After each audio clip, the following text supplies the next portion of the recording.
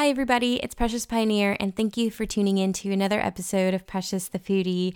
I think that everyone has such a unique story to share, whether that be good or bad. They may play a big role into who we are today, but they don't have to define us, and we can opt to change and to grow and to be whoever it is that we want to be. Because only when we love ourselves will we have enough love to give to others, making the world overall such a better place. So yeah, let's jump in. Hi, welcome to Precious the Foodie podcast, the show that will uncover stories through palates and memories. My name is Precious Pioneer, your host. I'm a chef, a creative, and a foodie. I'm meeting people all over the world using food as a medium to highlight truths into bite-sized pieces.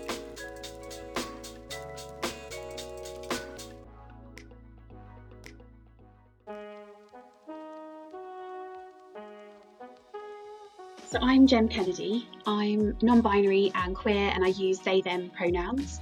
I'm a transformational coach, working with people around social change and activism and self-empowerment. And also I'm a podcaster for the podcast Queers & Co. And that's also a community and Facebook group. No, that's so cool. I'm sorry, where are you located again? So I live in the UK, just outside Cambridge. Okay, awesome. How is it over there related to quarantine and everything going on? Are you doing okay? I'm doing good. Yeah, we've just gone into another lockdown. Last week it started again, so a month. But yeah, luckily, because most of my work is from home anyway, things haven't really changed that much for me. I recognise that's a really privileged position to be in though, because obviously lots of people aren't able to go out to work right now. But yeah, it's okay here at the moment. It's awesome. I wanted to ask you a little bit more about what you do. I know that you're an activist for social justice and you believe in radical self-love and you want to give people the confidence to change the world. I wanted to know how you stumbled upon that. Did you just wake up wanting to do that sort of selfless sort of work, or is it something that you kind of evolved into? What was that journey like? Yeah, I think it's definitely something that I evolved into. When I was younger, so as a child, I kind of was always interested in social change, and I would always have very strong opinions about things. And then somewhere along the way, I think becoming a teenager, I kind of lost that part of me, and that was tied up with some trauma and also an eating disorder, which meant that I kind of lost myself, I'd say, and ended up sort of doing what other people thought would be a good idea for me, or what I thought might make other people happy. And I really carried on doing that for quite a long time until I'd say I had my daughter when I was 25 and was still, heavily in disordered eating and diet culture.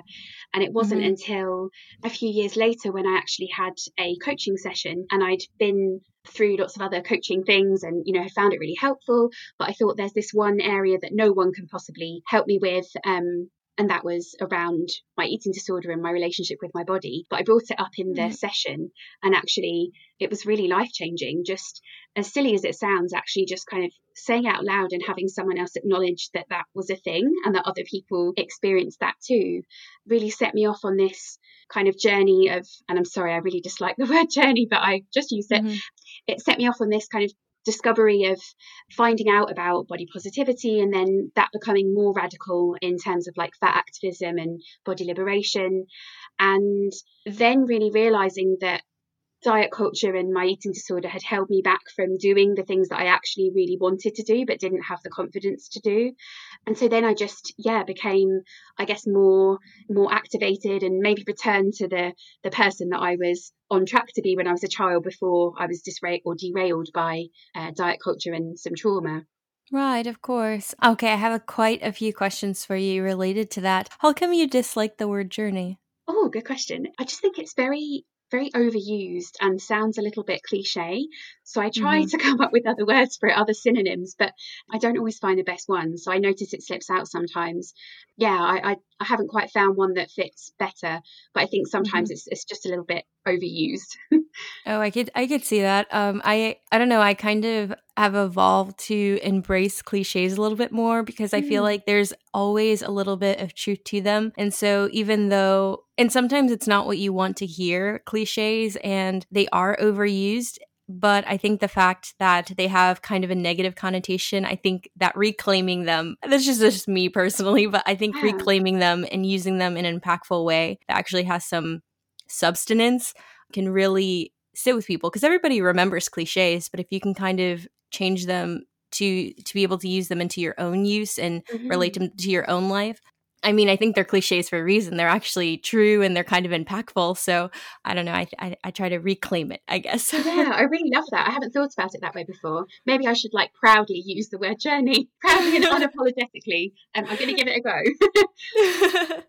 Also, you mentioned that when you were a kid, people set you to do things that really weren't aligned with your own personality. And I Mhm. wanted to ask you what kind of, because it was a little bit vague, and I wanted to know what exactly you saw, because the way that we see ourselves versus how we're actually perceived can be two completely different things. Mhm. And so I wanted to ask you what was your perspective and what you thought your childhood was. And then what was that change that you recognized within yourself as you went through diet culture? And then can you be more specific related to diet culture and how you transitioned as a person from that point? Yeah, absolutely. So I guess it's important to mention that I grew up in a household where there was quite a lot, well, there were a lot of toxic things going on.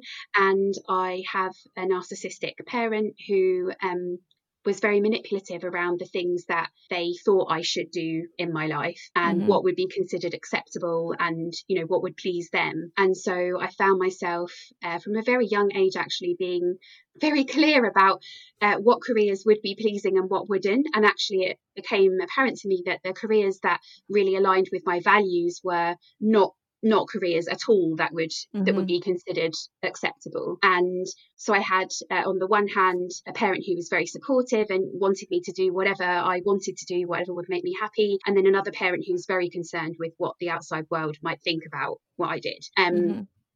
And I don't think it didn't feel particularly overt at the time, but now I look back and I can see that it was very, very clear what was going on, and that my sense of achievement became very tied up in how my body looked and what other people said about it. So I noticed that I would get a lot of praise. For example, when I had been dieting and was very deep in my eating disorder, that's when Mm-hmm. family members would congratulate me on how great I was looking and how successful I was going to be. And then there'd be other times where I had put weight on and was not feeling great about my body and would be very much like ignored, and people just wouldn't say anything, and almost that absence of any kind of recognition spoke Mm-hmm. volumes really. And then thinking about that, how that impacted. I mean, on very physical levels, I was really into dance and performing and was Mm-hmm. sort of doing it every weekend, was really involved with going to drama school. And when I realized that other bodies around me were considered more acceptable than mine, and that I would always be given the parts that were, say, an old lady or the funny friend or whatever it might be, it Mm-hmm. very quickly became clear that actually the the way that I wanted to perform or the things that I thought were enjoyable were actually not what other people would want to see. Like my body wasn't considered acceptable within those Yeah. spaces. Mm-hmm. And then I'm sorry, you'll have to remind me of the final question. No, it's okay. About okay, so I guess you kind of answered part of it. I wanted to know like how I think you explained that pretty well, because the thing is though, like you grew up in a certain way and you wanted to be a dancer and you wanted to have a certain occupation that simply wasn't acceptable, and the way that you were perceived. It sounds quite manipulative, like you said. It's like grooming, excessive praise for one result Hmm. and blatant disregard for another. It's quite sad because it's almost a double-edged sword. It feeds into itself. Like at moments where you had gained weight based on that sort of reaction, you knew that it was sort of like disregard, and you didn't feel the best within yourself, and then for that to be piled on, I think it should be almost reversal. Like when you don't feel well, you should get some empathy or some sort of like comforting, because I don't know, it's your body, so you should feel exhilarated despite the outcome, or Hmm. whatever outcome they anticipated or wanted for you. Yeah, absolutely. And I think having my own children, I really noticed how how different that is. Like, we don't ever comment on bodies, Mm-hmm. apart from to say, what great things they can do, or how, how brilliant that running was, or, how good Mm-hmm. did it feel for you to experience that in your body.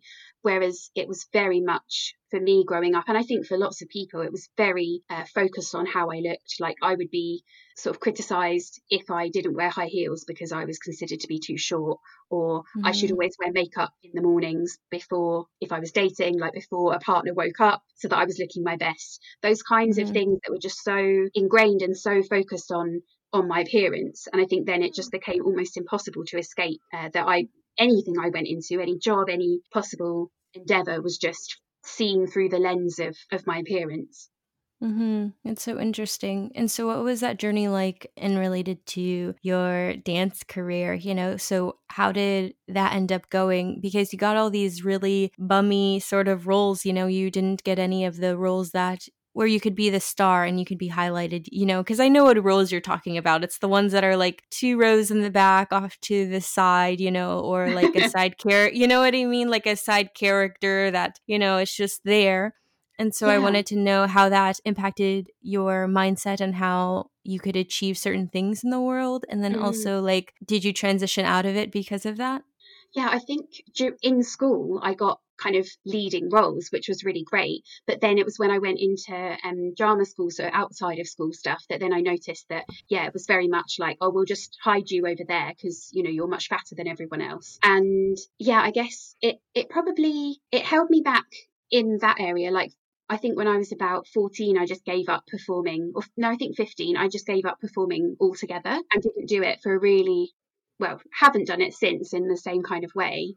And I think it made me feel really aware of my physicality, and wherever I showed up, that people were judging me based on my body. So even in job interviews or going to university, I just always felt really conscious that I wasn't being judged on, how academic I was, and not necessarily that someone should be judged on that either. But I'm just thinking about, like, in a class setting, I always felt like people were watching my appearance. And I think that is Mm-hmm. part of the eating disorder, and also part of this sort of constant conditioning to be thinking about appearance.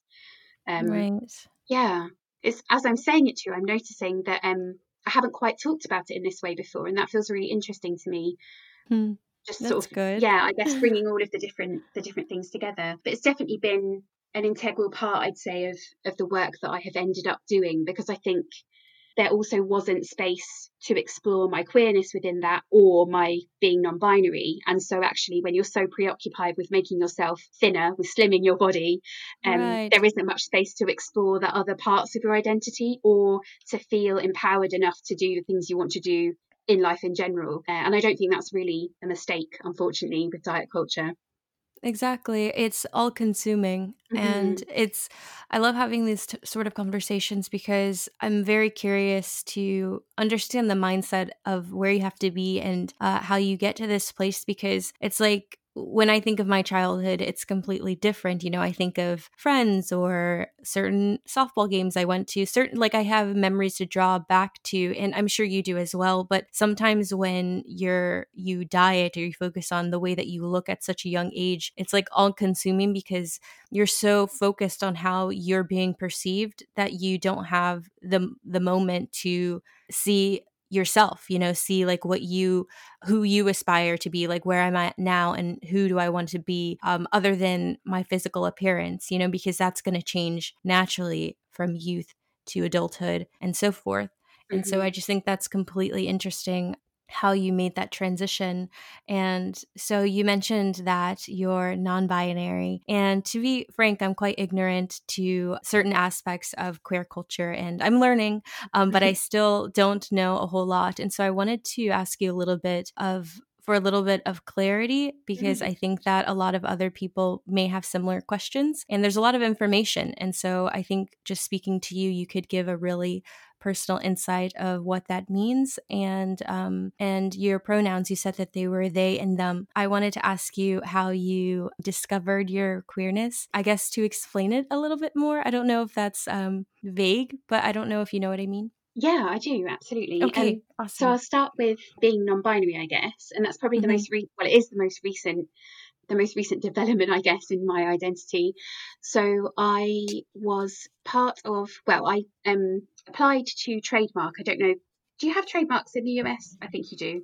Oh, yes. Okay, great. So in the UK, I run this group called Queers and Co, and it was initially a zine and then a community and now a podcast. And I wanted to trademark the name, and I went through the process, and it was rejected because the department considered queer to be an offensive term, offensive to British moral values and standards, I think it was. Oh, wow. Yeah, so that was interesting. And essentially what happened is I started a campaign, and lots of other members of Queers and Co and the wider queer community were super supportive and helped me with signing a petition. And that got to about 16,000 supporters. And eventually some media got involved. And the reason I'm telling you this is because they started to write about me as women campaigns for change, for example, or campaigns for trademark laws to be changed.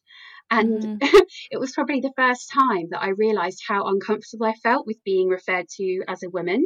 And I was watching something earlier actually online that was talking about how someone had always thought that was related to age, that maybe they just didn't feel old enough to be considered a woman. And actually what I realised was I'm surrounded, and most of my clients are trans and non-binary folks, and I don't think that's a mistake. And it really just became clear to me that actually I don't identify as a woman. I don't wish to transition to being a cisgender man. In fact, I just don't identify with either of if we're thinking about the gender binary, I don't identify as being either of the genders. And so that was for me, there are lots of sort of different gender non-conforming identities, but non-binary really sort of spoke to me and just felt like the best fit. I love that. I mean, yeah, okay. That's actually really interesting how the word queer was rejected as inappropriate or whatever the term was. I think I'm excited that the world is changing, and I just I love having conversations like this, because the more that we do, the more it's normalized. And me personally, I just don't want a group of people to live in fear because the other side is equally fearful and spewed by hate. And I just can't be on that side. Like I think I would be identified as a cis female, but at the same time, I think there should be activism on both ends. I think everybody has the right to have basic human rights and shouldn't be afraid, to live. Absolutely. And that's why I really love just talking to people like you to normalize it a little bit more, so people don't have to be so hatefully afraid, It's really sad. There's this really interesting argument. I don't know if you have the same in the US, but there was some talk around how sort of personal and social and sexual education happens in schools in the UK. And they were talking about how, some groups think it's not okay that LGBTQ plus stuff is talked about in those settings. And I think there's this concern that by talking about it, people are going to somehow miraculously be turned gay or turned trans. Right. And I just don't understand that. Whilst I can understand the fear, I think at the same time, really just finding out about lots of different sort of identities and ways of living doesn't automatically make you into that. It just makes you receptive and sort of understanding, but also it gives people the opportunity maybe to explore that for themselves. I mean, we're assigned a gender at birth, and then we're never able to question that, or how that feels for us and what that involves. It's almost like you're born and you're handed this suitcase of like, here are all these expectations, like you're a girl so you're going to like these things, or you're a boy so you're going to be good at these things. That kind of process of being able to question your gender, and maybe if you have this kind of big suitcase of all the things that have been packed for you by someone else, maybe you can like throw a few of them in the bin, or like give some of them to the charity shop. You don't have to take on all this other stuff that people have given you. And I think almost by having these conversations, it's not that we're not turning anything. It's just allowing people the space to think about, oh, actually, that's something I've never been able to explore. And what might that look for me if I could choose? And also being mindful that there is a great deal of privilege in being able to choose, because not everyone grows up in a place, a family, a society where they're able to express those things. So yeah, it's a very complex subject, but I definitely think talking about it is really important. Right, exactly. And I don't think education ever inhibits anybody. It really just empowers them. And Hmm. so that's why I just think education is just so, like, being ignorant to the it exists whether you want it to or not. And Yeah. so I think just being blind to it and being ignorant to these issues doesn't really help you. It just feeds into the fire. And I think and I started to understand non binary a little bit. Like, I understand where people come from because I don't know, growing up, like, I was a sporty kid. And so I was always called a tomboy. And I know that never sit well with me because I'm like, you know what I mean? Just having that label because I'm a girl and I dress Hmm. kind of sporty, or and I played in the mud or whatever. It's like now I'm a guy. Like, you know what I mean? So it's just like Yeah. having these suitcases, like you said, was such a good example. And I really related to that because it's just like, no, I'm still a girl. I just like quote boy things. Like, what, Hmm. you know? And it's just interesting that we are kind of, we have those suitcases. I just really like the way you phrase that because we are given these suitcases and we can decide whether we want to throw them away and identify with something else or normalize like different types of females or different types of guys and everything in between, you know? Yeah, absolutely. And who says there can only be two suitcases as well? Like, who says that Hmm. you have to do these things or these things? It's just, it's also arbitrary. And I think that's what scares people, that once you take those things away, the same with diet culture, once you take away being limited by your body or you take away being assigned certain roles because of your gender, what is Hmm. possible?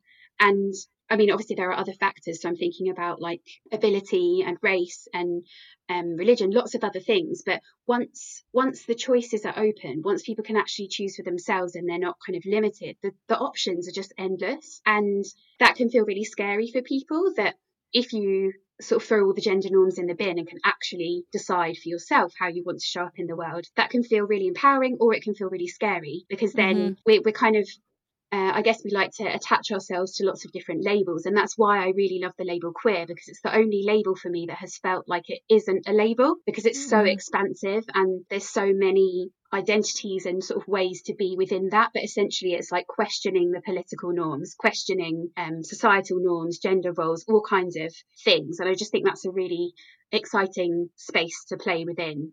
Yeah, I like that. So you are a part of the Queer and Co, and you hope to, from what I understand, what you do is you give confidence to people to change the world. And so I wanted to know a little bit about that. So what Mhm. exactly do you do, and what kind of issues do people come to you with, and how do you solve it? Yeah, and so I guess first and foremost, I'm a transformational practitioner, and the way like I use sort of coaching and psychological techniques, and then also EFT, emotional freedom technique, and other things to essentially get people to a place where they often people have an idea of where they want to be, even if they don't know the specific thing they might like to be doing. They might have an idea of the feelings they want to be experiencing. And so my work mainly focuses around people who know they want to make social change in some way. They could be from, any kind of movement. It may be that the way they want to bring their children up is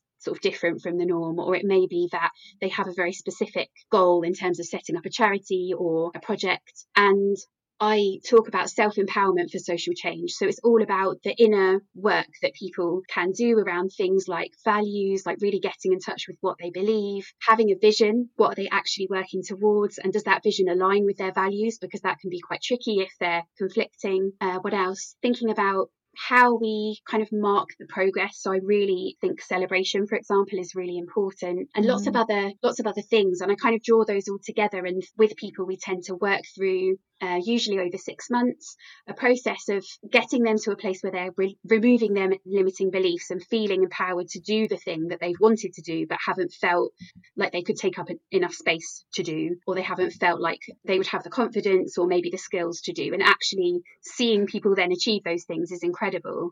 Hmm. And so a lot of those people are part of Queers and Co, which is just a community that I set up. And I also now run a course, so people who maybe aren't able to do one-to-one work can come on the course. It's a 9-week course called Making Waves. And again, it's just about that process of having a vision, knowing where you want to get to in terms of the change you want to be making, no matter what kind of strand of social justice, and then taking the steps in order to do the inner work to get yourself there and doing the things. That's awesome. That is so awesome. Do you have, from Queer & Co, do you have people just in your local area, or is it a little bit of everywhere? Yeah, it's internationally, and it's across lots of different movements as well. So we've got people working in all kinds of different spheres. There are a lot of UK based people, a couple who live sort of locally to me, but that they were my friends, so they joined and are also Mm-hmm. making social change. But yeah, then people from all over the place. And I think that's one of the things that feels really important about having a community and also the podcast, is that different movements are able to learn from each other. Mm-hmm. One of the issues around being queer or part of a marginalised community is that very, very rarely or not in the same way is our history preserved, and Mm-hmm. stories are not kind of passed down in the same way. Because if you're a queer person in a straight family, you're not being told about different movements in queer rights and those kinds of things necessarily. Mm-hmm. So this whole like relearning process that has to happen with every generation that is involved in a particular social justice movement. And also, each social justice movement can be quite streamlined, so they're kind of only talking to people within children's rights or disability Mm-hmm. rights or whatever it might be, and actually bringing people together and encouraging them to share what works for them or what has been a challenge, and then other people can give them feedback on that. I think that's something that I'm really passionate about, just bringing different movements together and seeing how we can work together, because generally we're working for the same thing, but Mm-hmm. if we're all kind of relearning it every time and not really sure of what worked before and what's working for other movements, then it can be a lot trickier to get to the places that people want to get things to. What would you say is the main goal of Queer & Co and all of the social justice movements that you're participating in and creating? What would you say is like your goal? I guess it could be your end goal or your goal with the whole movement. I think personally, for me, it feels like facilitating other people to make the changes that they want to see. That feels like I guess, like the backbone of my work. And Mm-hmm. so, whilst I do my own activism, I actually feel like the majority of my activism comes from my work with other people, kind of helping them to feel empowered to make their own changes, because there's only so much that one person can do. But if you're able to work with lots and lots of people, then obviously they each go off and make changes. So that's probably the main thing that I'm passionate about, and what I keep working towards. And then I guess in terms of Queers & Co, the aim would be to grow it really to a space where we can have much more of a sort of ongoing discussion and lots of resources that people can share. At the moment, it's Mm-hmm. very much like a grassroots kind of thing. Mm-hmm. And I don't know that it's not that I want to make it more formal or anything, because I think there's something really exciting in having it very kind of informal and at a grassroots level. But I would like to build it somewhat so there's more movements. I mean, at the moment it's quite well represented, but there are some movements that I think we could bring in, and there'd be more people, working within those movements Mm-hmm. who can share information as well. Right, just to make it more accessible to others, right? Yeah, yeah. Okay, and Jem, thank you so much for being a guest. I really loved our conversation. Something that I do with all of my guests on the show is, if the listeners didn't have a chance or an opportunity to listen to anything that we have said thus far, what would you like to leave them with? It could be words of inspiration or a mic drop moment. What would you like to share? Oh, that's such a good question. I guess it would be that whatever the thing is that you're thinking about doing or feel like you've always wanted to do but haven't had the confidence to do it, and surround yourself with like-minded people who are going to help you to get there. So it doesn't necessarily mean that they have to be paid people or that they have to be people you already know, but think about what change you might like to see and actually go and start creating it. For me, the most powerful thing in terms of activism has been actually having conversations with people, and that's become really Mm-hmm. clear in my local community. And I think that's one of the most powerful things you can do. So whilst it's great to sign petitions or to go on demonstrations or whatever whatever people might do, actually having conversations one-on-one with people and modelling how you live consent, or how you support queer rights, or how you support people of colour, whatever it might be, actually modelling that Mm-hmm. is so incredibly powerful. Yeah, I'm aware that's probably more than one thing, but hopefully that's helpful to your listeners. No, that's perfect. Thank you so much. Where can the listeners find you at? I know you have your Queer & Co. Can you share information related to that and to your course as well? Sure. So if people go to gemkennedy.com, it's Gem with a G, then they will find all the information about the work I do, Making Waves, the course, and also Queers & Co, the podcast and the zine as well. Awesome. Thank you so much. Thank you. Thanks for having me. It's been great. Thank you so much for tuning in. I appreciate each and every one of you. If you enjoyed the show, share it, subscribe on iTunes, leave a review if you'd like. That just really helps to support the creation of these episodes. Thank you again for your continuous support. And as always, live life with love and love food with life. Bye, guys. See you next week.